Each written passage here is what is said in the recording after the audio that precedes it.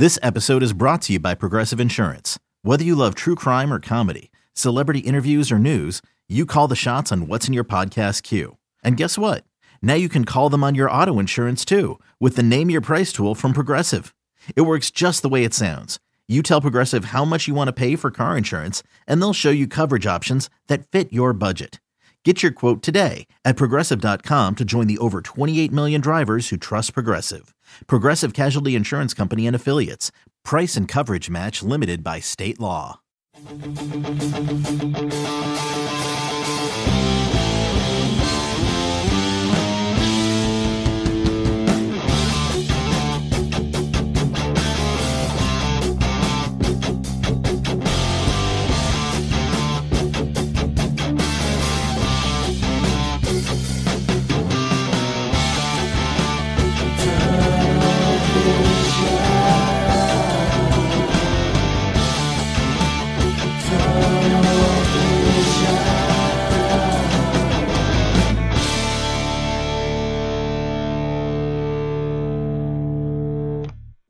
Hello, everybody, and welcome to another edition of Tunnel Vision, a show brought to you by USCFootball.com. I'm your host, Keely, Eure, joined by Ryan Abraham and Shotgun Spratling. We have a fun show for you guys today, previewing USC's showdown against UCLA. And if USC takes care of business, they'll be in the Pac-12 title game. We'll talk about that. So, an interesting and fun game this weekend. We'll give you some injury updates. We talked to both USC's coordinators this week, so we'll give you our thoughts on that. And then we'll talk about the Pac-12 South race. I know I already mentioned it, but we saw an interesting wrinkle on Twitter earlier today. I sent it to Shotgun and to Ryan, so both of them are aware of it, so we'll discuss it. I've digested it. So good. I'm glad. As always, you guys can call us 512-4TUNNEL. We love talking to you guys. You can also tweet at us, #TunnelVision, and I'll put your tweet up on the screen. And wherever you're watching, Facebook, Periscope, and YouTube, we are live on all three. But your comments, questions, concerns, Shotgun and I love reading what you guys say and putting them into the discussion. It's fun hearing from y'all, so be sure to do that. But guys, like I said, we were just here. We were breaking down a game on 2 days Monday. ago, yeah. I know it was a quick turnaround for us. So we have another game to preview. UCLA. Ryan. I started this season out calling you the Pac-12 guru, okay. which I don't think is accurate, but I'm rolling with it still. Wait, no, what? it is, but you gave me some grief, okay? That's what I'm alluding to. But what is your sense of this UCLA team just overall? Yeah. Well, I mean, it was like 48 hours ago we did this show. I know. Like we were just here. We just like breaking down the game, and now all of a sudden, boom, it's UCLA week. And I guess the players have a short week too, so we're on the same schedule as them. Closing things up. I got to talk to David Woods, who covers the Bruins for Bruin Report Online. That's like our sister site over on 24/7 Sports Network. I don't know if you want to call the UCLA site our sister site, but they're our contemporaries over there. They cover UCLA. Sure. We cover USC. And just watching this team. If you've watched Chip Kelly and the Bruins the last couple of years, you know how many out-of-conference games they've won? None. They're 0-6. They've never had a winning record under Chip Kelly. They have one right now. So this is the first time ever they're above 500. So 3-2, pretty good there. They beat the Arizona schools, like similar to what USC did. But if you just watch, you use the eye test for everything.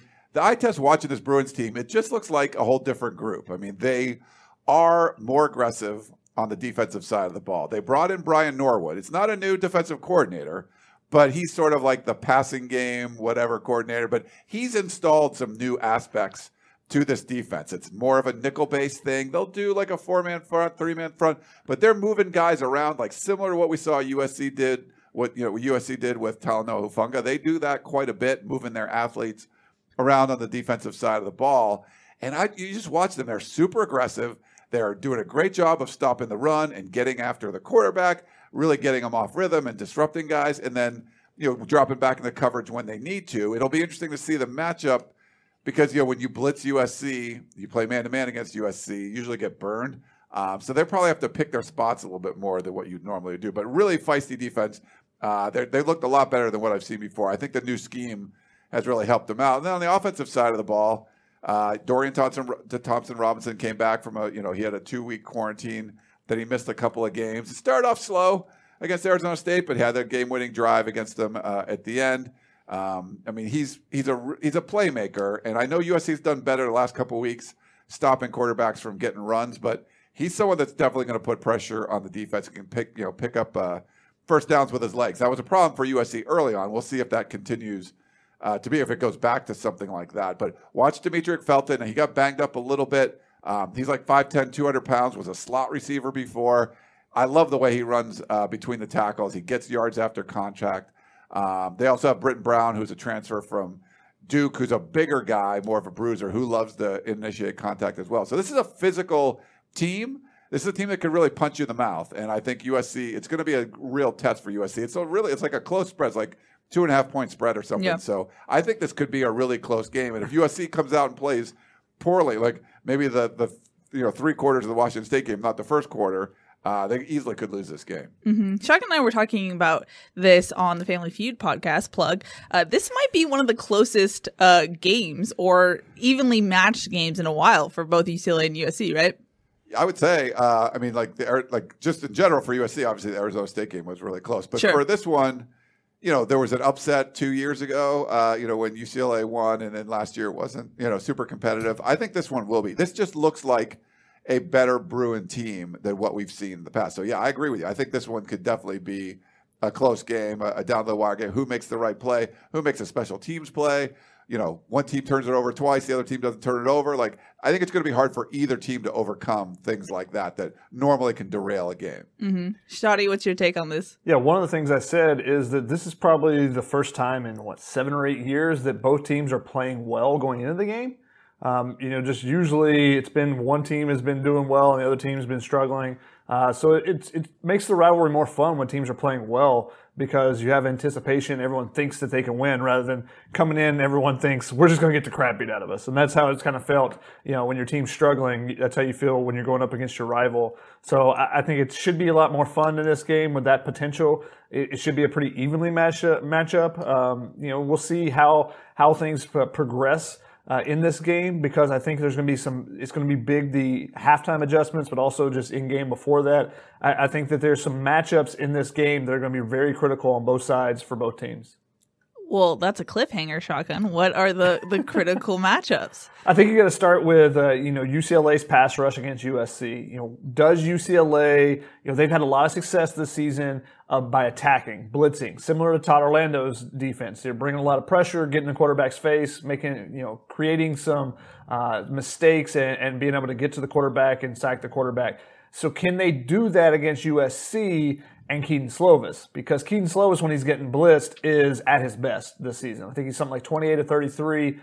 He's thrown for 5 touchdowns, no interceptions. He's been great when he's been blitzed because he identifies where the blitzes are coming from, attacks right after that. He's been really good with that, and he knows if he gets in trouble, he can always kind of throw it up to his receivers and let them go make a play because he has some big, strong physical receivers.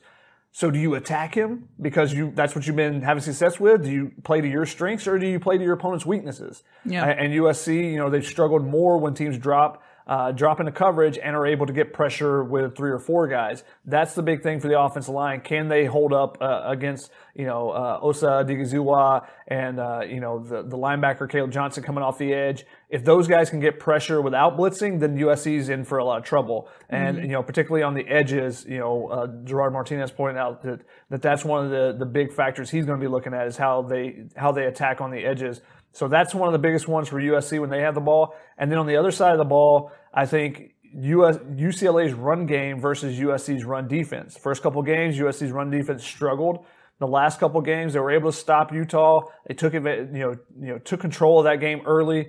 Against Washington State, a different style of attack, not necessarily downhill. So we'll see a team that's running the ball a lot more effectively than any of the teams that they've faced so far this season, I think. And Demetric Felton being a dynamic guy that can make guys miss, and USC has missed some tackles this season. So how do they tackle? Do they rally the ball? Those type of things. That's the big matchup on the other side for me. Yeah. Ryan, in terms of UCLA's defense, what do you see them doing? We've had this question pretty much every matchup. Do you stick what you're good at, or do you do what USC's weakness is? Yeah, I mean, I think they're really good at it. I mean, it's such a disruptive defense, and they seem to know. Like, I think they're able to figure out. All right, this looks like a run play. They'll do a bunch of run blitzing. They'll put more guys in the box. They're willing to take chances to stop a play, and maybe they're like a 75% chance of getting making the call right, where they're either dropping into coverage or bringing up dudes near the line of scrimmage. But they've just been really good at forcing people to be in second and long and third and longs and then playing well from there.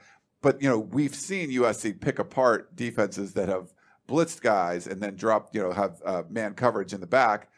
So I think they're going to have to pick their spots a little bit. You're not going to see – this isn't going to be like the, super aggressive, like always blitzing kind of stuff, because USC's just done well with that. But I think USC struggled to run the ball against Washington State. We'll see what they can do against UCLA. But they've been pretty good from what I've seen, forcing negative plays in the run game, really putting you, off schedule. So I think when they do something like that, maybe they could rush 4 guys, but make it look like a blitz and drop different guys in the coverage. So they still have guys in the coverage, but try to confuse the offensive line. So instead of having like 6, 7 guys going after the quarterback, maybe you bring 4, but it's a different 4 a lot of the times. And you can get an offensive lineman. It's just standing there not blocking anybody, and it's like effective as well. So I think you'll see a little bit of that, but USC, when they do blitz, they're going to have to take advantage and hit some big plays, and that's what we've seen the Trojans be good at. Yeah. So I think that's an interesting thing you bring up, Ryan, is how much can you confuse the offensive line to begin with.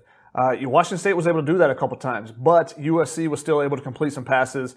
You look at Amon-Ra St. Brown's first touchdown. That was a zone defense that they were going against, and they showed blitz up the middle. They dropped out, and they had a free rusher come off the edge.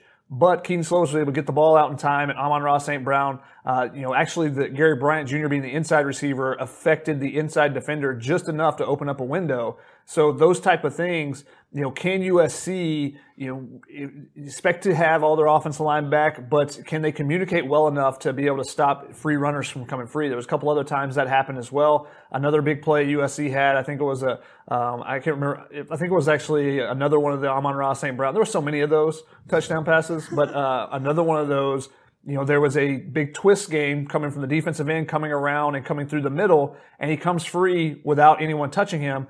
But USC had just enough time. Keaton Slovis could feel it and got rid of the ball just in time. And Amon-Ra St. Brown, that was the slot fade second touchdown, actually. So twice, the first 2 touchdowns USC had, those are both on third downs, I believe. And both times there's a free rusher. So that game could have been completely different if there's a half second, if that inside defender is in the window and Keaton Slovis doesn't have to throw there and he has to look at a different target, if there's, help or, he throws the ball a little wide on that slot fade, suddenly USC is settling for field goals and it could be a much different game. I think UCLA's defense not having 2 weeks off before like Washington State's did and not missing, at least right now, not missing multiple defenders in the secondary, I think they're going to be more adept at being able to make plays. So if USC gives up some of those free rushers like they did in that game, then they could be in trouble really quickly.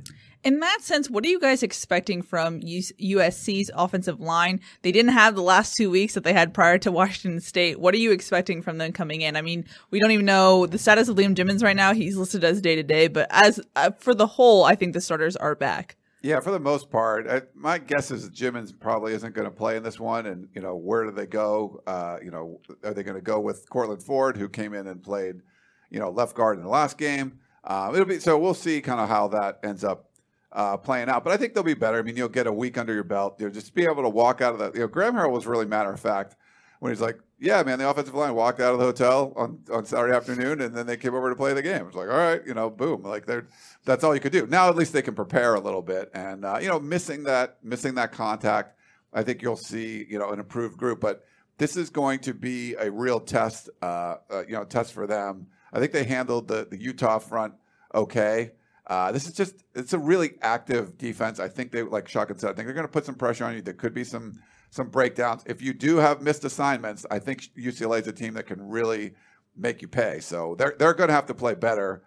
And if they don't, I think this USC offense could struggle at times. They'll get there. They're going to make some big plays and stuff, but it's those drives that are just kind of like, the third quarter drives that just kind of end up going nowhere. Like you can't have a whole bunch of those again. Yep. And that's the potential is certainly there. Yeah. I think it also comes down to if UCLA can get some pressure early and hit Keaton a couple times, because we saw after he took a couple hits in that third quarter, his passes weren't as accurate. And this is the same thing we saw on the other side with Jaden Delora. USC hit him a couple times in those first couple drives. His first 3 or 4 throws were great.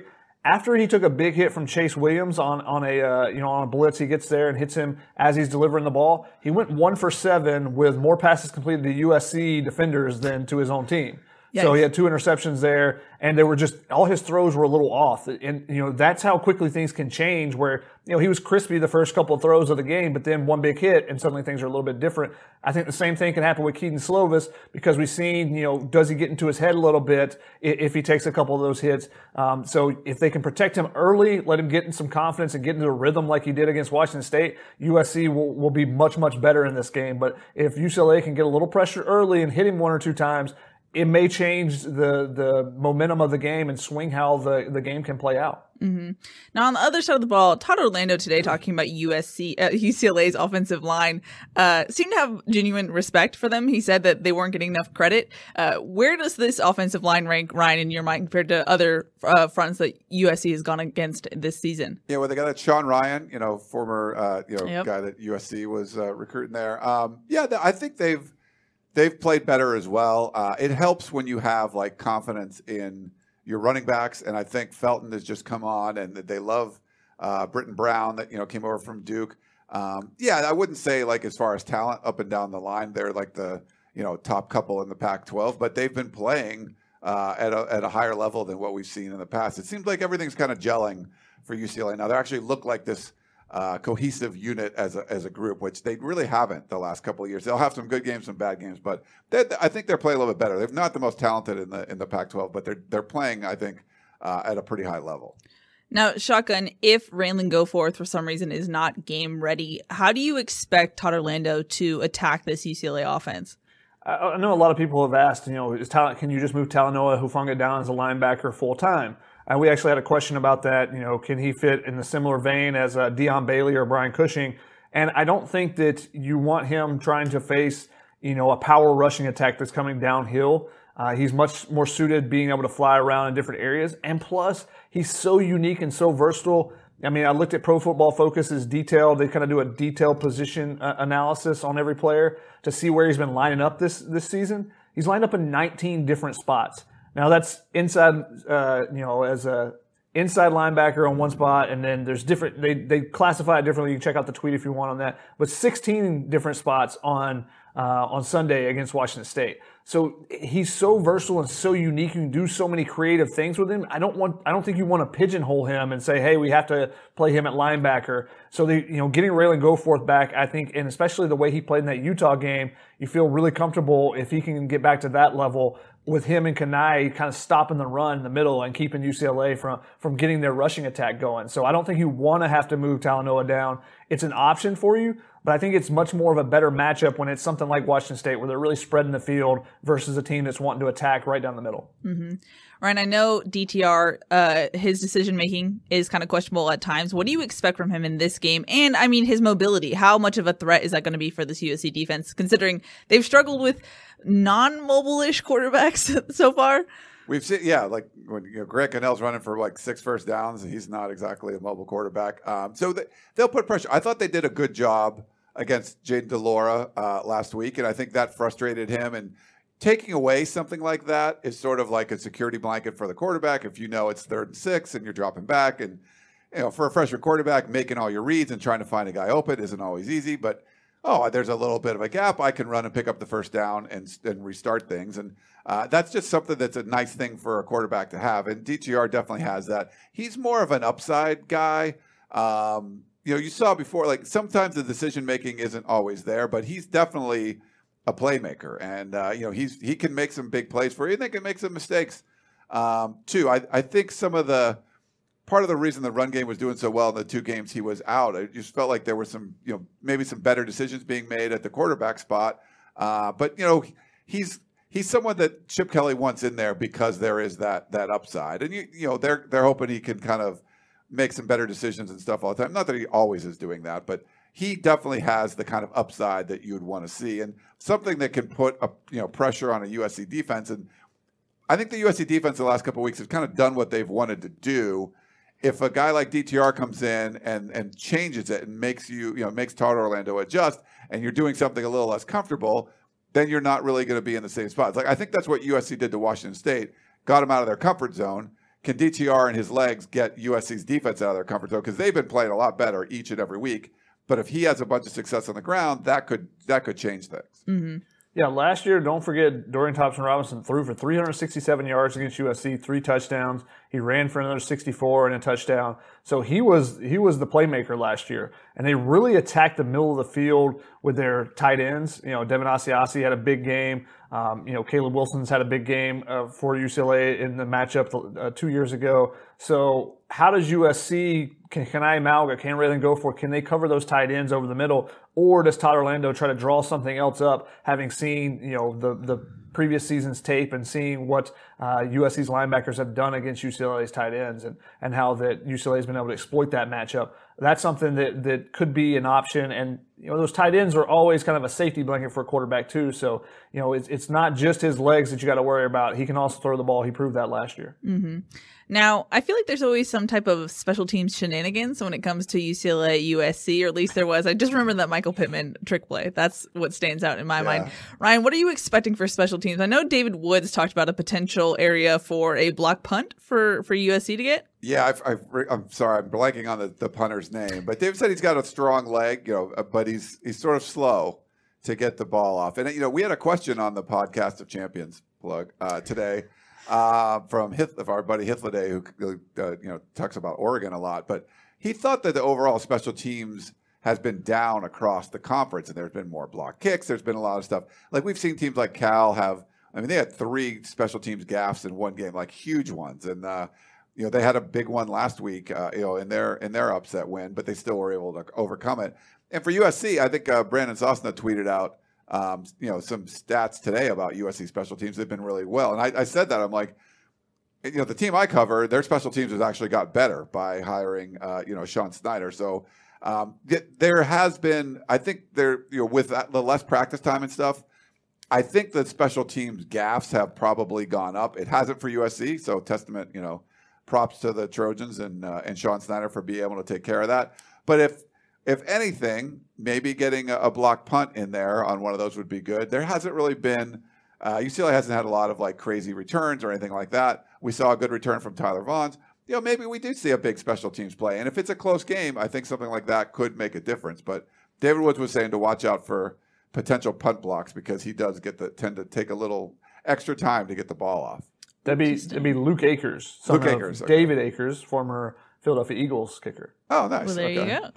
He also is a field goal kicker as well, so maybe later in his career he'll be doing that. But remember a couple years ago, USC was able to get a block punt and fell on in the end zone, I believe, for a touchdown. 2018.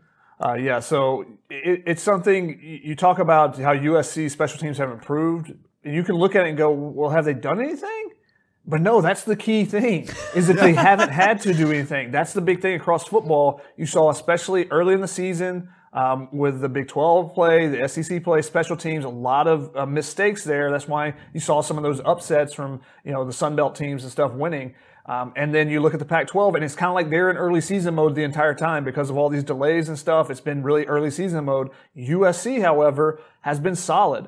They haven't done anything spectacular. They haven't needed to. They've done a great job. Ben Griffiths has been solid. He hasn't been spectacular. He's putting the ball inside the 20-yard line. He's punting for a decent average, a good average. Doesn't have to win the Ray Guy Award or anything for you this year, but it's so much improved just because there's consistency there. Yeah. Even when they made a mistake last game, they had 10 men on the field on that punt return. They made something happen out of it.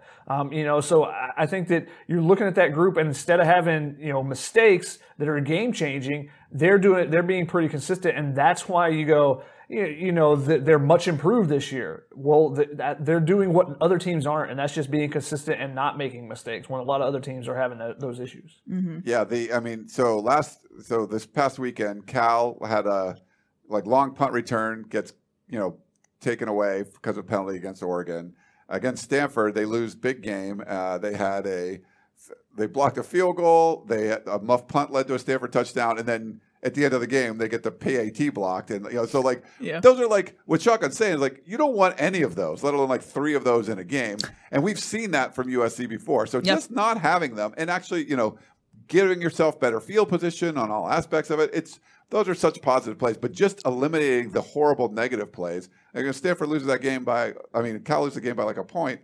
and they had 3 huge special teams gaps. Like, you only have 2, and you'd win the game. So, I mean, you got to avoid those if you can. Yeah. And I think, like I said, I think it all goes back to early season. You see a lot more of those mistakes, not having a ton of practice time, and with the quarantine issues that some teams have had, you're not able to get all those guys out there. You may have, 7 guys that are out and they may be at different positions. Well, that really affects you on special teams because you're pulling from every different position. So it's not like, oh, well, the DBs are safe so we can actually practice and get those drills in. No, special teams is like, well, we're missing 3 guys here, or 2 guys in this other unit. So it makes it more difficult to put that all together. So I give a lot of credit to USC for just being consistent in that front. And, that's what you want from your special teams at USC. That's the thing that Ryan talked about. Hey, give us a special play every once in a while, great.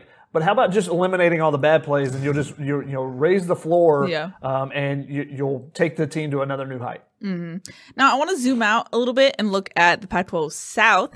Washington paused activities, so now UW and Oregon is in doubt. Correct, Ryan? Yes. So Jen Cohen, I believe the athletic director for Washington, was saying they want to do everything they can to play this game, but We've seen this before. Remember when USC had to pause activities before the Colorado game, and uh-oh. And most likely, unless it's only a player or 2, there's going to be a decent chance that this game gets canceled, and potentially, if the game doesn't happen, Washington would win the North. But if those are guys that are quarantined for 2 weeks, they wouldn't be able to play, the next Friday in the Pac-12 championship game even. So there's a potential for really screwing up the Pac-12 North a little bit if Washington can't play. Mm-hmm. Now, Shotgun, I'm going to toss it to you because you seemed very intrigued by the tweet I sent to you. What does it look like if UW and Oregon can't get played as far as the game played average for the conference? Yeah, Brian Howell, who's a beat writer for Colorado for, I think, one of the Boulder papers, tweeted out how, if there's only 3 games are played this week, so that would require, a couple more cancellations besides that Washington-Oregon game. But if for some reason there's only 3 games played, then the average number of games would drop to a threshold where it sounds like it would just be, the 2 teams with the best record rather than being division. So it would be USC and Colorado if they win this weekend. So there is the possibility, and we hope that doesn't happen because we want everybody to play. Exactly. But there is the possibility that matchup of the USC-Colorado, which we would love to see, whether they have to back up the Pac-12 championship game or something else. We'd love to see that matchup for the Pac-12 South. Could end up being the Pac-12 de facto championship game, or actual championship game, because of the number of games that teams have played this season, the average number of games that the conference has played. Mm-hmm. Yeah, it was interesting because if you read the Pac-12's email that went out about the tiebreakers and stuff, and Brian here does a good job breaking it down. I was reading some of the comments of what's going on there. So essentially, you have to assume Washington and Oregon get canceled, right? But they would now 2 other games would need to get canceled. We haven't really heard of any other programs pausing activity. So just that seems like a long shot. But if 3 games were canceled, the average number of games played in the Pac-12 would drop to 4.33. Once it gets to 4.5 and below that, the conference would round down, and it'll become 4. And once it becomes 4, then you get rid of the division. So it's kind of this weird thing that that could happen, but you would need half the games to get canceled. We saw this past weekend the first time every game was played. We've never had, we've had 3 games canceled, but then there would be, there were some makeups and stuff in there. Now, just so we can reiterate, because if we get this question a lot, even though we've said it a lot, what is the deal with USC Colorado? Just so people know. Yeah, so USC has 1 extra divisional game. So if USC and Colorado both win, USC wins the Pac-12 South. Colorado needs USC to lose, and then Colorado would have to win this weekend and beat Utah, and then they would be the Pac-12 South champion, unless this crazy scenario happens where both are undefeated and you take the best record there. But it's the tiebreaker is your divisional record. Even if both teams were undefeated, USC has the extra divisional game. Colorado had 2 games canceled. Neither of them were their fault, so that's where the problem is. One of them wasn't made up, and one of them was, but they ended up playing an out-of-conference game against San Diego State. So that won't count for the tiebreaker, even though USC and Colorado would have the same record. USC would have an extra divisional win. Mm-hmm. Let me clarify one thing that Ryan said. It's not the initial tiebreaker. That's the tiebreaker that would decide this. The initial tiebreaker is head-to-head, which obviously they won't play, and then your division record and then head-to-head, But it gets down after a couple of steps to being, what's your record against division opponents? And because USC's played one more game, and that's simply because Colorado was unable to play Arizona State because of Arizona State's outbreak that they had, then USC would get the advantage there. Mm-hmm. And one more topic before I jump into our calls. USC is 15 in the college football playoff rankings. What's your takeaway from that, Ryan? Do you think some USC shenanigans can happen where they kind of sneak up and get a good bowl? There's some people for good bowls for sure. Like you win the Pac-12, like probably the Fiesta Bowl or something. But Colorado and USC are the only Pac-12 teams that are ranked 15th and 21st. You're like, I mean, you look at the rankings. Like I think Coastal Carolina should probably have moved up more than 13 where they are. Getting the good win over BYU. USC is looking better if they beat UCLA. I mean, I think this could be a top 10, top 8 kind of team in the college football rankings by the end of the season, which. That'd be pretty good, but you'd have like a 6-0 record or whatever going into the bowl game. But whatever. You're not going to make the college football playoff. I know some people are like talking about that, but I just don't see something like that happening. Shadi, you were very passionate about the rankings last week, so take the floor. The most important thing is that USC is now above North Carolina. We've gotten rid of the hypocrisy of North Carolina having 3 losses. You were very passionate about and moving up in the rankings and passing over USC. I don't know what USC showed in the Washington State game that suddenly they're that much better than North Carolina. I think this was a course correction there. But one of the most interesting thing actually is that USC is now the top ranked team in the West. With BYU's loss, they slid down even further. I thought they should probably be up a little bit higher to begin with, but losing to Coastal Carolina, I mean, 2 days of preparation, you go across the country, you play a really good Chanticleers team on a teal turf, and they come up and yards short, and they slide down. I think they're 16, 17, 18 right now. So, it's interesting, and I think that also, again, shows the valuation of the West from the college football playoff community. Not just the Mountain West, not just BYU as an independent, but the West in general. There's no love for the Pac-12, USC being 15th, even though there's undefeated. I mean, you look at USC and compare them to Ohio State just as far as number of games being in a Power 5 conference. Obviously, USC has not looked as good as Ohio State. I'm not saying they should be up in the college football playoff consideration for the top 4, but you would think they would get more respect than where they're at, just being, a Power 5 team, undefeated, the cachet of being USC. But I just feel like the entire West region is being devalued by the committee. Keith on Periscope was talking about Ohio State as well, and he said Ohio State and USC can possibly have the same record, right? And here's the thing: like you look at this is an eye test. This is a committee picking this. Everyone thought Ohio State was good. You've watched Ohio State play; they look really freaking good. If they miss a couple games and they don't beat Maryland, okay, that people are going to say that's fine. With USC, I mean, you're barely beating Arizona. You need to come back, against ASU as a miracle. You've seen that. The committee's not looking at USC and going, wow, that's one of the best teams in the country. You look at Ohio State and you're saying that. They had, like Shotgun pointed out, they had, most of their offensive line was out against a good Michigan State run defense, and they they ran for 300 yards on them. So Ohio State's getting the eye test. So at the end of the day, USC might have a very similar record, but this is a beauty contest, and Ohio State is going to win that going away. Alrighty, let's jump into callers. I believe our first caller is Hugo. Hello, you're live on Tunnel Vision. Hey, what's up, my people? How you doing out there? Hey, Hugo. Hey, man. Hey, my boy Shotgun over there. Ryan, you better sign him to a long-term contract. ESPN about to come scoop that boy up. You sleeping on him. All right. I see talent when I see it. Now, here's my thing. Look, I think you guys are being a little bit hard, or just think about this. Oklahoma, in the beginning of the year, they were looking really rough. I don't know exactly what it was, but they were looking rough. They lost one game or something like that, then lost or won, something like that. Now they're looking like one of the best out there. Now, if you consider everything that's been going on, right, with practices and all this and that.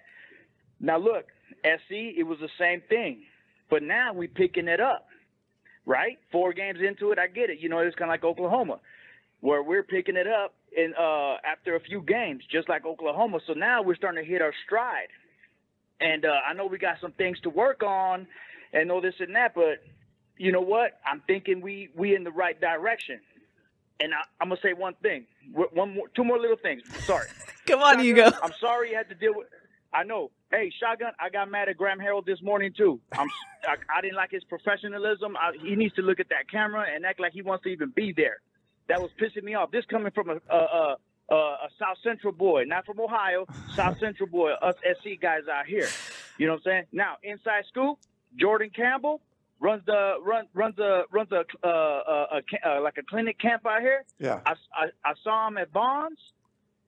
Hey, Corey Foreman, loving SC from his mouth. Take that, baby. Nice, Hugo. Hey, Thanks. Thanks, Hugo. That was a high energy call. I Love it. it. I Love love it. his energy. Yep. He's good. Yeah, I mean, Oklahoma did have the benefit though of playing a lot more games, and yes, USC did improve. We've seen Ohio State, get better. It's true, but this is one of those things this year. Playing fewer games, it was just going to be really hard to be high up in the committee unless you looked the part. Now, USC has the cachet that if they came out and they blew out Arizona State and really, they should have blown away Arizona, and you're like, all right, this team is up there. Like, they'd probably be 6, 7, 8, even with 4 or 5 games under their belt. But not looking good early on, it was just going to be really hard to make that up. So we'll see. Beat a good UCLA team, beat someone in the Pac-12 championship game. I still think USC will be up there. They're just not going to be in the top 4, but they could be 8 or something like that. I could see that happening. And I think that's where Oklahoma is right now. They're 8 or 9 right now. Oklahoma loses 2 games early. USC won. They didn't lose to Kansas State. Iowa State losing to them, that was a great game that Oklahoma lost in that one, and Iowa State has proven to be a really solid team. They're in the top 10 of the playoff rankings as well. But I think it's a great point. But the problem is USC doesn't have the data points, and that's what the committee has pointed to multiple times. So they need to make every single one of them count. So, they've started to progress, and especially if they would have really looked good against Washington State and you finish with 3 really strong games, they can still finish with 2, and I think that's going to catch a lot of committee members' eyes if they play really well against UCLA and then go play well in the Pac-12 championship. But if they did it with 3, you say that's normally a quarter of the season. Hey, this team's playing great, and it reminds you more of that USC Rose Bowl team where hey they started real bad, but hey they turned things around, and they beat undefeated at that time. So I think Oklahoma's a great team to point at. But it's just the data points. So USC, what Oklahoma did was they went on the road and they beat Texas Tech 62-28. And they followed that up with, they're playing a terrible Kansas team, but they beat them 62-9. USC, if they would have put up a 60-burger or a 50-burger against Washington State, that's an eye-catching number. And I think that's one of the reasons I pointed out multiple times that 52-6, which is something USC could have had, you score a couple of touchdowns instead of the field goal opportunities. 52-6 versus 38-13 is just the optics of it looks so different when you're looking at a box score. There was opportunities for that, and USC, Helton has talked about that. Harrell's talked about it. There's been opportunities for them to pour on 40 or 50 points, and they feel like they should be doing it, so they got to do it. Now, you go out and beat UCLA like that, I think that's a statement, and I think that would draw some attention because I think UCLA has been playing better. Now, how much has the committee watched the UCLA game? I don't know. I know we've watched a little bit more of it just because we're out here and we see them, but I think it could be still a statement game.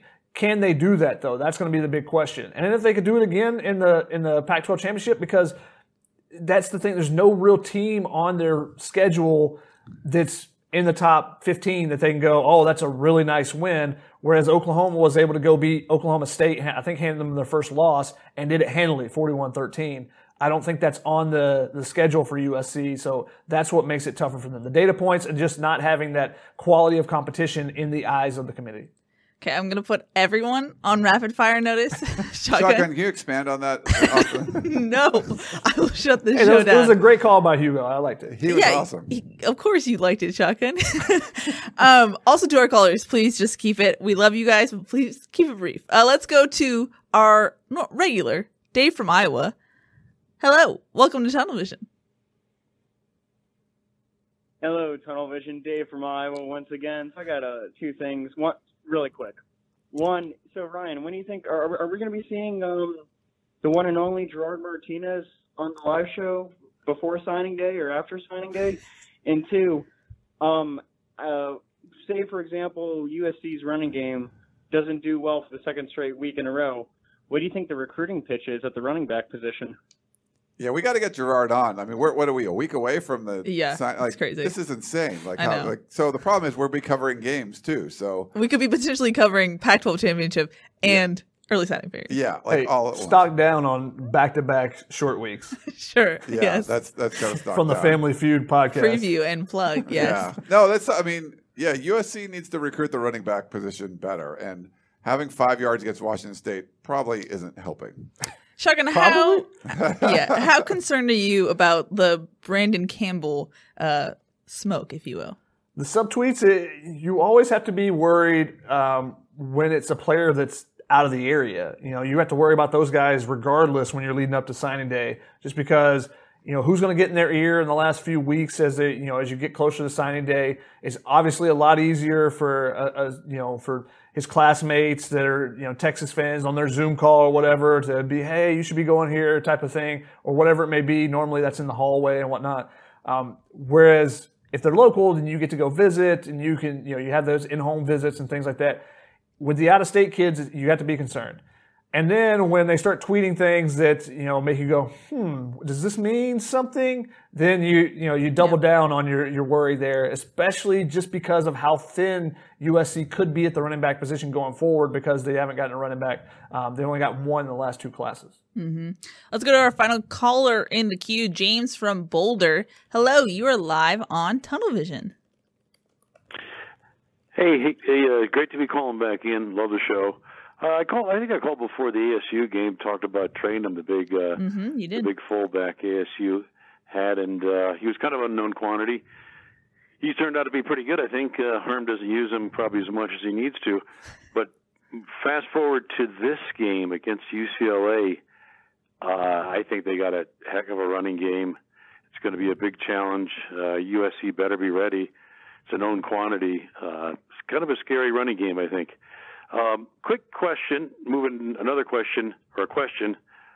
Why doesn't the Pac-12 have good referees? I mean, I watched the games, many of the games, really bad refs. I like your comments. Thanks. Thanks, Ryan, did you just take a really deep breath and stabilize yourself? Yeah. Was that a yoga breath over there, I heard? Yeah. It was like home. Namaste. He had to calm himself before addressing this. It's so bad. And if you saw, so John Wilner does a great job covering the Pac-12. He had an expose basically on David Coleman, who's the director of officiating for the Pac-12. And it was one of those things where you look at his resume, you're like, oh, okay. And then you actually dig down into his resume. He's a referee 2 FBS games in his life. Like, that's what he's done to be the head of Pac-12 officiating. He doesn't have the qualifications to be a Pac-12 official, let alone the head of Pac-12 officiating. And it's not, you had Tony Corrente that was in there before, the NFL guy, and I think he left in a huff. It's more about the culture. There's a whole Woody Dixon scandal. Like, no conference would have something like that, where you have this VP guy that doesn't know anything about football coming in and making changes to reviews and things like that. And that was a huge scandal, and they had to get rid of him eventually. But it's more about the culture is terrible. And unless that changes, but it's been this way for a long time. The culture at the Pac-12 is bad. The refereeing is bad. They've lost, any good referees, they end up losing.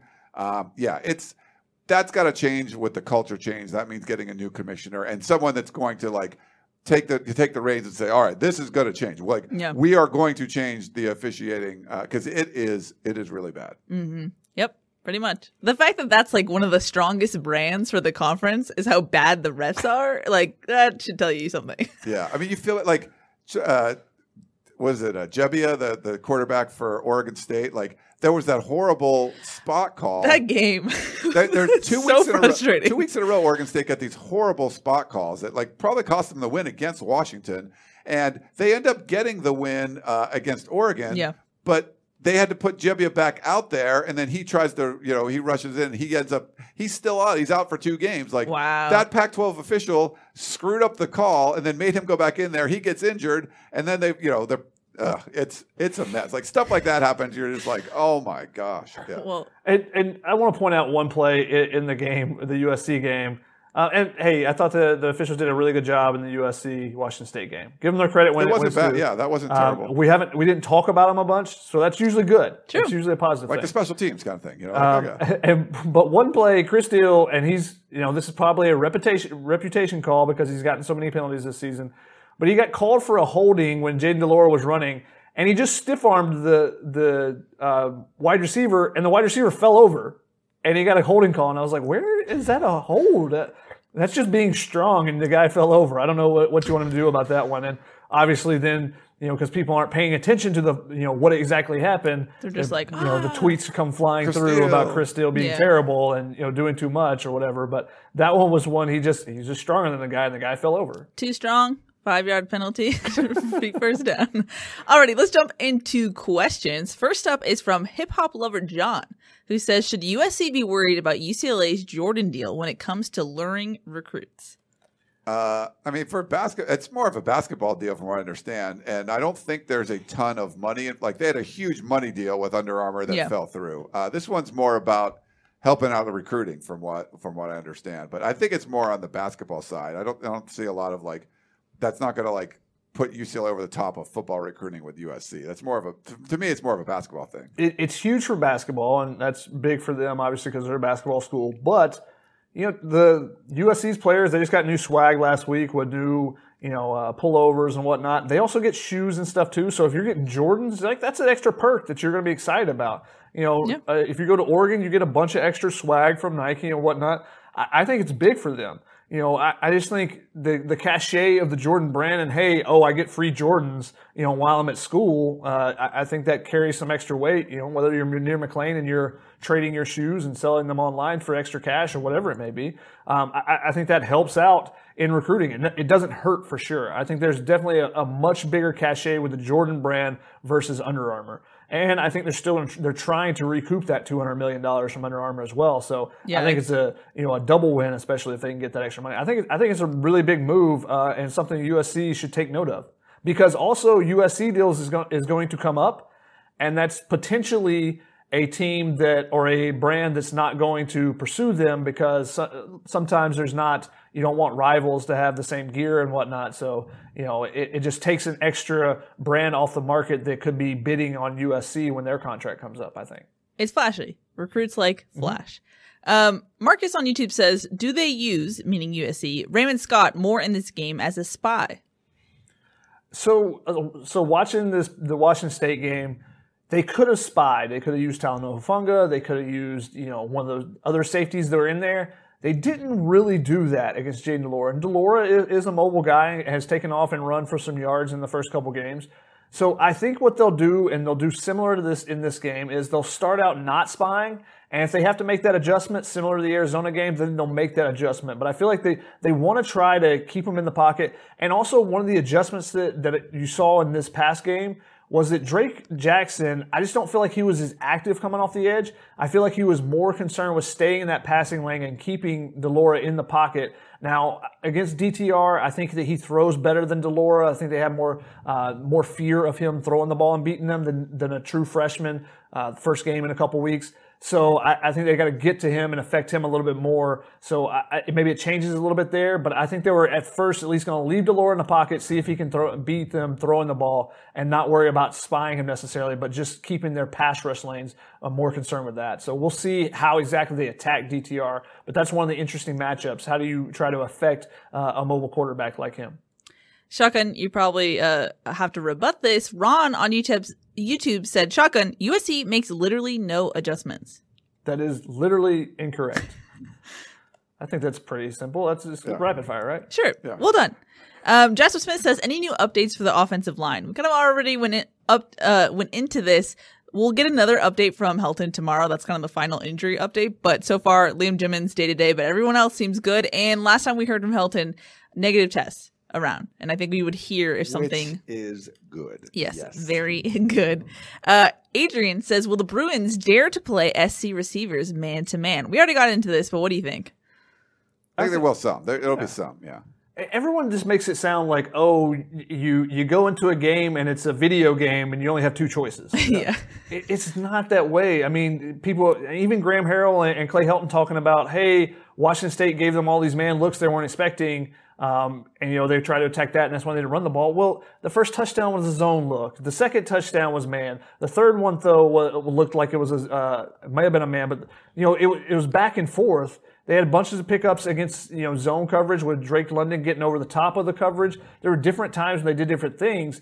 Now, what exactly was Washington State better at? That's another question. What Washington State, they gambled. They said, we got to try to attack Cortland Ford in particular. We got to try some twists, some stunts, some blitzes, attack that area where the true freshman is, and we're going to need some extra rushers there. So when you do that, you have to give up something. They try to play man-to-man in the back on some of those, and it hurt them on some of those. But like I said earlier, there were a couple times where they were this close to getting to Keaton Slovis with some twists in different games, and instead USC got touchdowns on them on third downs. If instead they get to the quarterback or just incompletion and their field goals, it could be a much different game. It could have played out a lot differently going forward. So I think UCLA's defense is a lot better than Washington State's, especially with the absences they had in the secondary.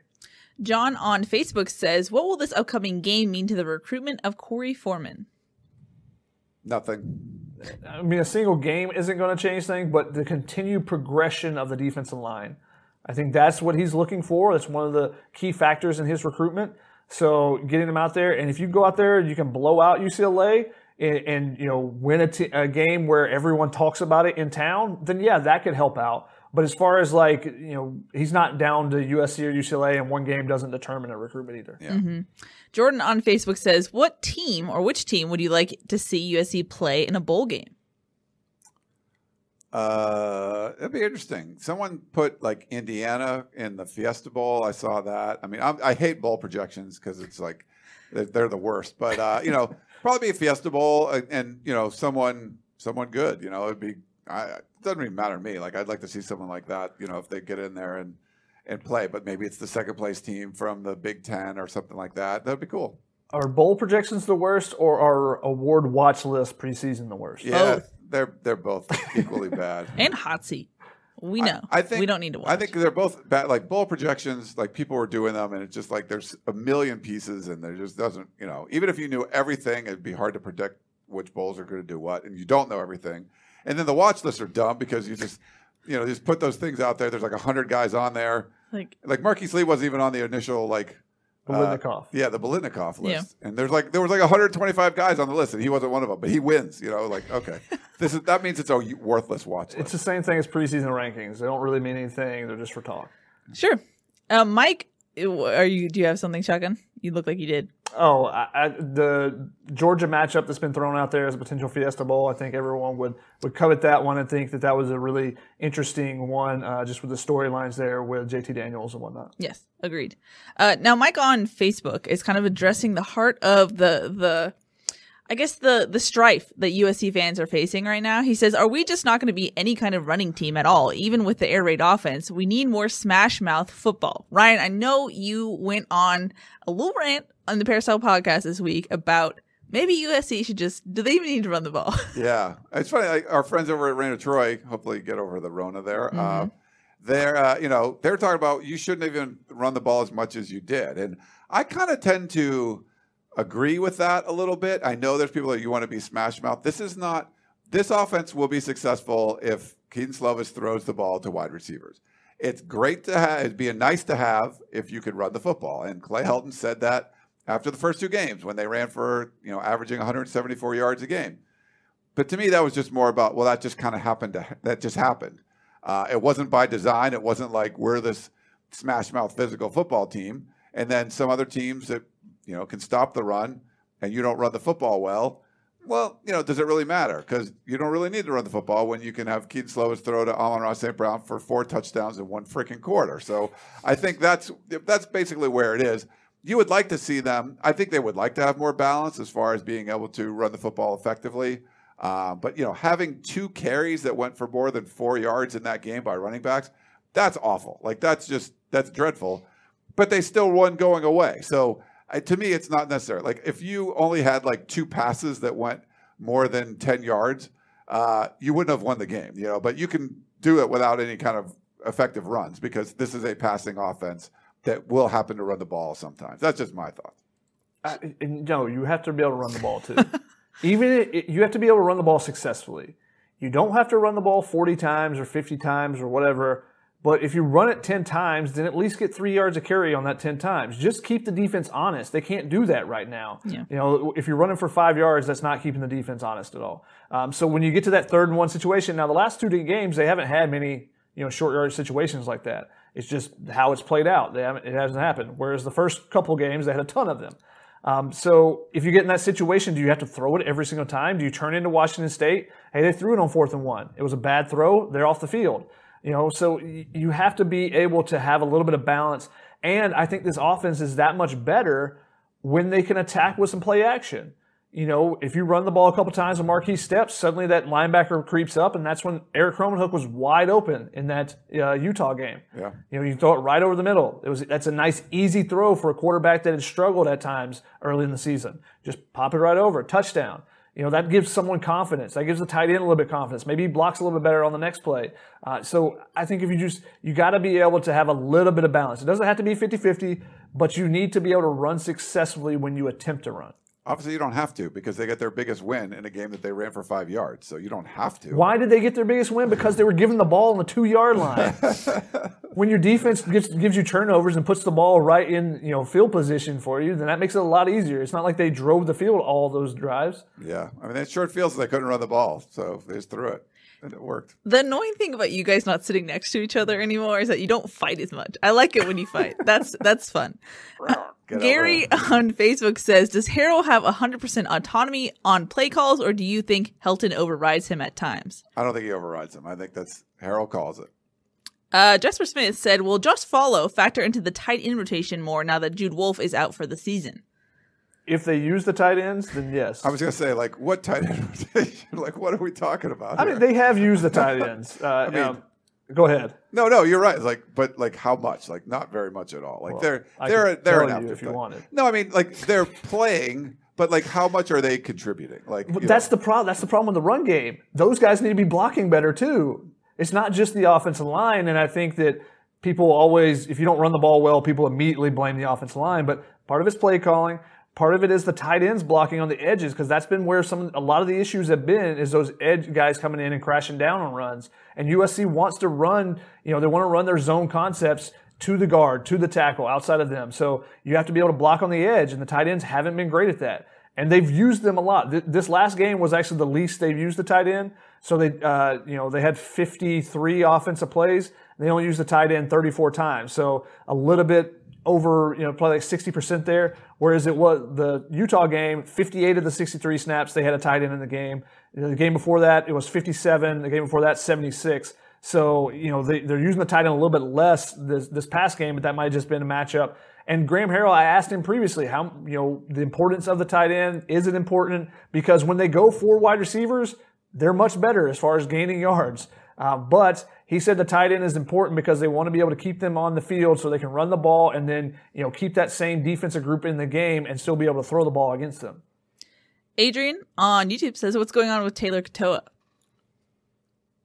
What was the last update, Shotgun? A couple of weeks ago? And he's still coming along? Pre-COVID, so... You asked about Taylor Katoa. Yeah, I think it's pre-COVID, though. Pre-COVID outbreak and losing the game. Sorry. I thought you meant the pre-Colorado losing that game. His name has not come up without being asked about, so that tells me you're not getting playing time. Yeah. No one whose name doesn't get mentioned at all by the coaches when they're coming back from an injury or something like that, those guys usually do not play at all. Coley says, can you compare Keene Slovis with DTR? 2 completely different styles? ? Yes. And for Coley, thank you for that. We got a care package from Coley. We did. Thank you, Coley. I got it over there. So some really nice stuff from South Bend. So thank you for that. Very different. We haven't seen Slovis take off really and run hardly at all. He's a more accurate downfield passer. He's one of the most accurate ones in the country, I believe. It's different. DTR is definitely more of a playmaker. And Slovis is more of a, pocket passing quarterback that can complete 75% of his passes. Accuracy is the biggest difference there. Keaton Slovis' accuracy when he's on particularly. You saw it last game, 17 consecutive completions. The ball placement was terrific. It looked like 2019 ball placement. That's a big difference from DTR. But one similarity that you may not notice is both of them throw the ball really well in the run. When they get out of the pocket, roll out plays and stuff, both of them are really good on the off-platform throws. So that's one similarity between the two of them. Tony Luna with an interesting question. Who's the real MVP of the season so far? You could go with Hufanga. I would say Marlon Tuipulotu. Yeah, he's kind of fallen off. He's like. But he kept them in the game. The first half of the season when it was dicey, when it was close. Yeah. He kind of led the way a little bit. Shotgun doesn't agree. Are with you me. saying he fell off because he didn't do much this last game? Is that why you're saying that? No, I'm just like the numbers. Like he's still contributing, but he's just not getting. Like he was leading the team in like freaking tackles and stuff, which you shouldn't have. It's harder to lead the team in tackles when you don't play at all in the second half. That's true. Spicy. So he didn't play. He only played 7 snaps in the second quarter.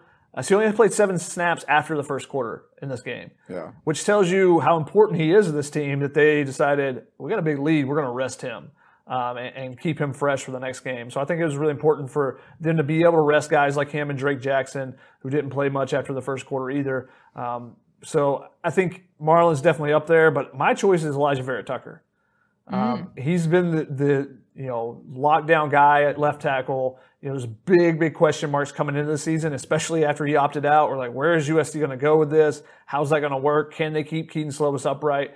And Keaton Slovis, though he took a couple hits in this past game, he's been upright for the majority of the season. He hasn't taken a bunch of big hits and hits where you go, oh, is he going to be okay? Is he going to get up from that? Where would you put Drake London on there?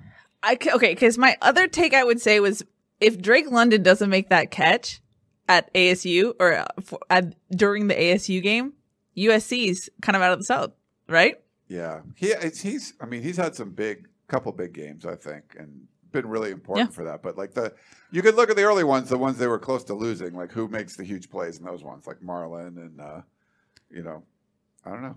So yeah, it'll be interesting to see who kind of finishes off strong and who would be the MVP. Yeah, Jesper Smith says, will Chris Steele play the slot going forward? It's interesting. Without Greg Johnson, you lose a guy who's out for the season. Greg Johnson and Jude Wolfe are both out for the season, if we didn't mention that earlier. But you have some options there, and you feel comfortable with those options. It's not like inside linebacker after losing Raylan Goforth. Do you feel comfortable putting Raymond Scott in there with like 30-something snaps at that position? No. Max Williams has made a ton of plays. He looked great in the game on Sunday playing against Washington State, making tackles in space, covering on the outside, doing a lot of big things for USC. So I think they feel confident in him coming in. But you have the option, if you want, that you have 3 really good cornerbacks that you like, but now you can put them all on the field if you want to as well. So that third spot is called a safety spot. It's really a nickel spot. They'll move them around a little bit, but they're almost always near the line of scrimmage or playing the guy in the slot. So Chris Steele got thrown in there, and he did really well as far as what he needed to do and taking care of business there too. So I think just having those options, you feel really comfortable. Yeah. Mario on Periscope says, why no special short yardage packages for Matt Fink? That's interesting. I mean, you could do that, but it just seems like Graham Harrell's offense, he wants it to be so simplistic that he doesn't want special packages for people. Yeah. He just wants to be plug and play.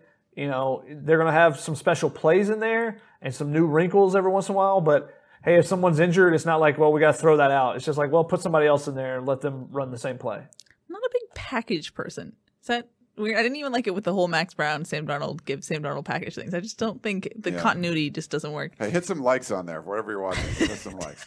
The boss man's telling you guys what to do. Subscribe, like, comment. It always helps. We have a question from Bobby on Facebook who says, can you discuss the issue with slow developing run plays? That seems to be the issue. More of, you're telegraphing the play. Your thoughts? There's been some talk of that for sure. Like people say like, I can tell when this is going to be a running play or they're going to do this, or when they bring in Kristen, it's either a pitch or a throw, whatever. I mean, there's some like identifiers that people have looked up. I just think that's the way these run plays are designed. I mean, that's just what it's based off the passes. I think that's where most of this comes from. I mean, a lot of the stuff is RPO with true pass options. So a lot of it is, if Keaton Slovis sees the matchup on the outside, then you're throwing that wide receiver screen. So the run portion of it is, might be identifiable, but you have another option off of it. So you're supposed to be able to read it and then be able to throw it out there. So even if they adjust and say, if they run the ball, this is what it's going to be, then that's when you go, okay, we'll throw it outside and we'll let our wide receivers go make a play. So that's what it's supposed to be in this offense. You would still like to see a couple more counters in there, and they've done some different things. Instead of, they'll line up in a similar formation that they normally, the third and short situations where they run downhill. They'll pitch it every once in a while. You would like to see them use those counters a little bit more just to keep the defense off balance and, throw that tight end, on the play action or something. Those type of things that you see every once in a while. You go, oh, they could do this, but they don't do it consistently. Yeah. We have one more caller, and then I'm going to come back with some final questions. It's our buddy Dave again. He's back. Hello, Dave. What do you have now for us? Hey, guys. Dave from Iowa once again. I have to call in because, I didn't call on Monday. But I'd like to thank Hugo for breaking the news on Shotgun going to ESPN. Ryan, I'd like to offer my services to be a part of the USCFootball.com team, by the way. Nice. Yeah. But, send us the resume. Of course. But my analysis from last week's game, it kind of seems that, the usual, I guess, idea is that, you run to set up the pass and vice versa. Clearly, we didn't do that. So is the air raid still the key to success? For me, yeah. I mean, this is an offense that'll be successful if Keaton Slovis and the wide receivers are successful, and that's what's really made it go, in my opinion. So it's nice to have the run aspect of it. Shotgun says you need it. I don't know if you need it in this offense. You're just throw the ball, and it seems to work. And it goes back to Mike Leach. They don't run the ball at all. How are they doing in the SEC this year? Yeah, they're not doing good. Micah, our intern, was like, wait, is that real? Is Shotgun actually leaving? No, he's not. He's not leaving for ESPN. I'll say that. Sorry, Shotgun, that sounds sassy, but it wasn't. Thanks a lot, Keely. Sorry. Speaking of leaving, this has been a rumor that has been going around in the rumor mill that has been sent to me. But I'll just say it. Jesperson says, is there any legit interest in Harrell leaving? Or leaving as a head coach in other programs? The rumor that's been going around is that Harrell will leave for Utah State. So there was a story that was out and then retracted, basically. It was taken down about how he was, had agreed to the deal or, had been offered it and things were moving towards the agreement. And then suddenly that story was gone. So let's take a step back. I think he will draw some interest from some mid-level schools like a Utah State. But he's got to weigh in the factors of where can he get with this team, with USC. And, maybe he weighs in and says, we're not doing things well enough here. I want to go make my own road elsewhere. So I think that Keaton Slovis is a big thing that he even mentioned last year when his name started coming up as wanting to be around him. And if Keaton Slovis gets back on track, having the cachet of saying, yeah, I've coached a Heisman Trophy finalist or Heisman Trophy winner, and he mentioned that earlier is why I say that. I think that really could, push you forward. It's a big resume point that you can add. So that's something that he has a really good connection with Keaton, and, that might keep him around. But he's definitely going to draw some interest. Yeah, I talked to a source about that, and it didn't seem like there was interest there in the Utah State job on the part of Harrell. But there, certainly there's going to be some opportunities for him, and we'll see where they go. And there could be NFL opportunities still. Remember last year, a couple of teams came and looked, and people may go, why would anybody come and get an offense coordinator at USC? Well, look at how well Kingsbury has, turned Arizona around. Yeah. And that's what people are going to look at. They're always looking for the next one or whatever.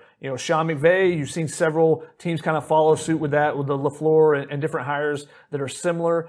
And they're looking for that young offensive coach to turn things around, make them more exciting for the fan base, especially if fans can come back next year. They need to get that money, get fans in the stands and seats, butts in the seats. So I think that's something that teams will at least kick the tires on, look at. And because it's happened already with the Eagles giving them a look previously as OC, I think you'll see it again this season. Ryan, close your ears. Jesse, our resident UCLA fan, this is your week, Jesse, so congrats. He said, Shoddy, an Evan Mobley shout out, basketball take? No, you wanna. I do. Evan Mobley is a beast. If you guys haven't got to watch a game, the USC basketball, make sure you check it out when you can. They're playing Stanford this weekend on Sunday, and that is you're going to have two potential top 10 picks in that game. Zaire Williams went to Sierra Canyon, the USC recruited really hard and came up probably second or third in his recruitment, went to Stanford. Both those guys will be top 10 picks next year, if not both top 5. So it's going to be a great matchup there and open the Pac-12 season. But Evan Mobley has been incredible all season. I thought it was really interesting. I'll just make one more point on basketball, but that he had 22 points, 11 rebounds. I think it was like 5 blocks, 3 assists. All those tied or set new career highs.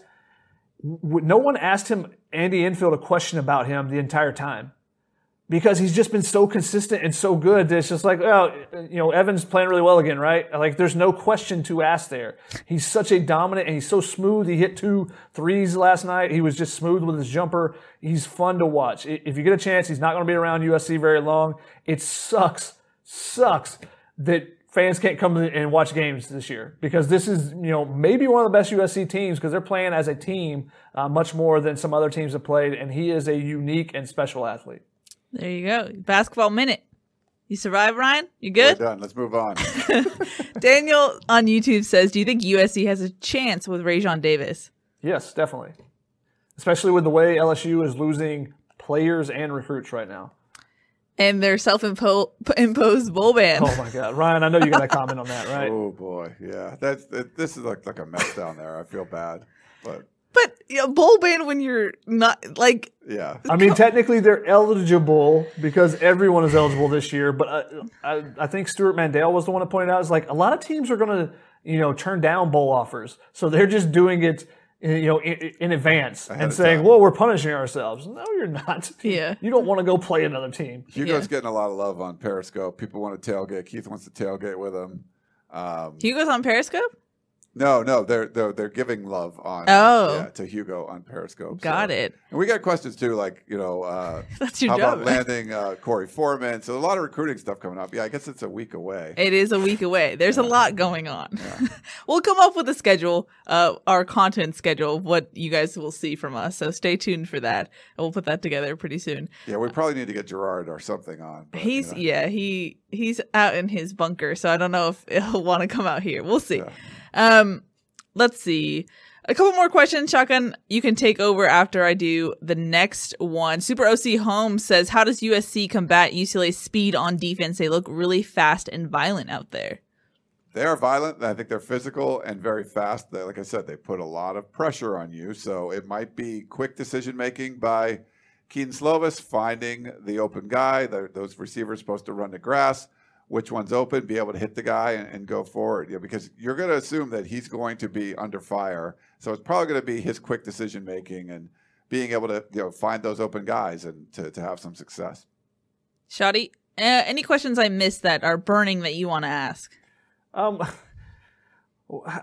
get a little bit upset when people attack players and they say they're terrible. Luther said, Chris Steele's terrible. Why isn't ITS starting? And especially when there's misinformation in there, because ITS did start last game. True. So, and then Walker added, what's up with Griffin? Elijah Griffin always dancing. Pretty funny. It is funny. He's a unique character. That's just who he is. And congratulations to him on his first interception. Terrible throw by Jaden DeLora. Yeah.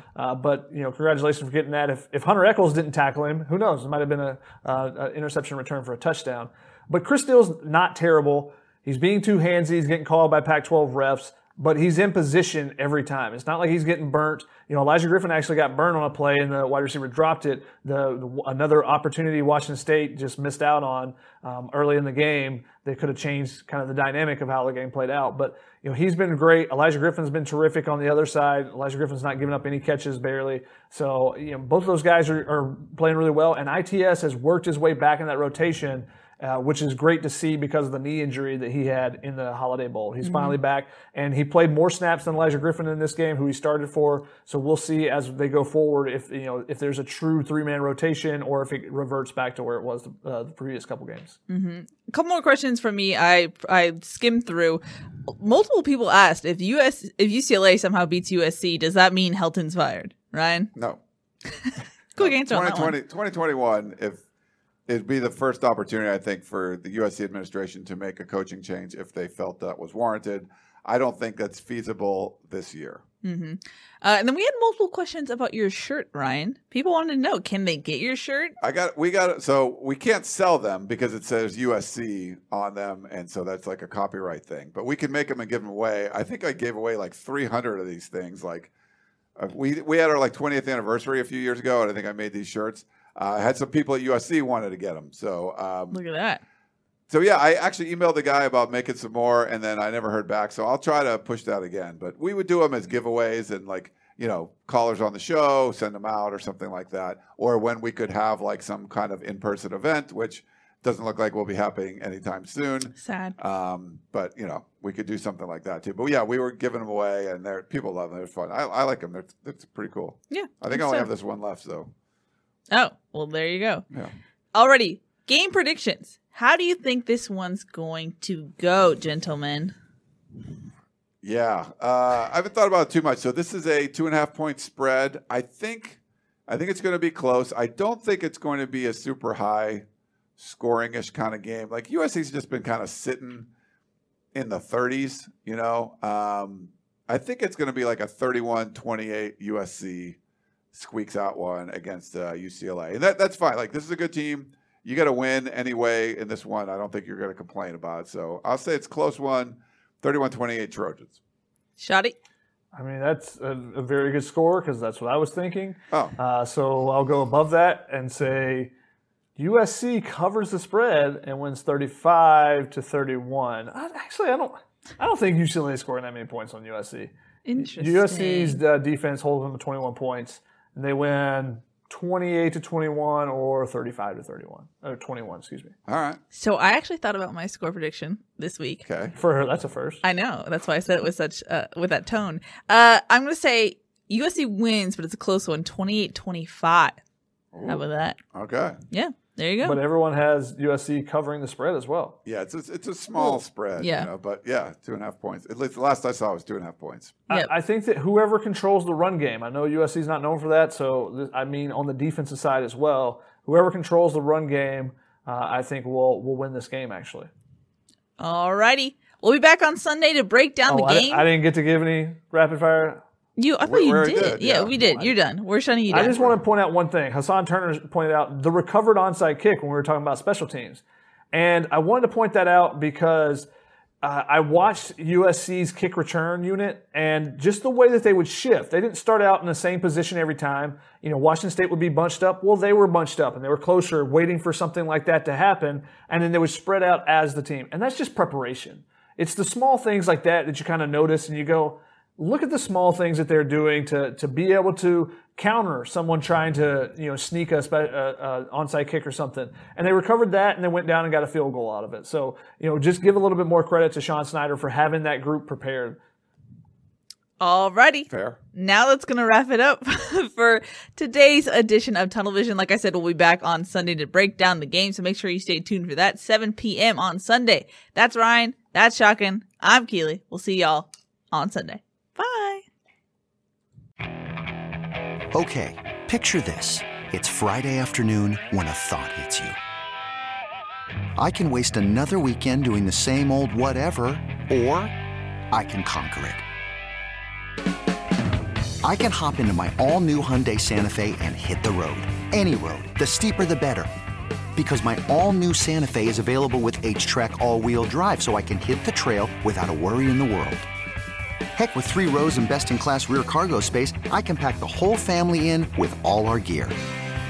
We've got available dual wireless charging for our phones, so we'll never lose touch with civilization, and we won't lose touch with the primordial power of Mother Earth. So which is it? Waste the weekend or do something a little more epic? And conquer it in the all-new Hyundai Santa Fe. Visit HyundaiUSA.com or call 562-314-4603 for more details. Hyundai, there's joy in every journey.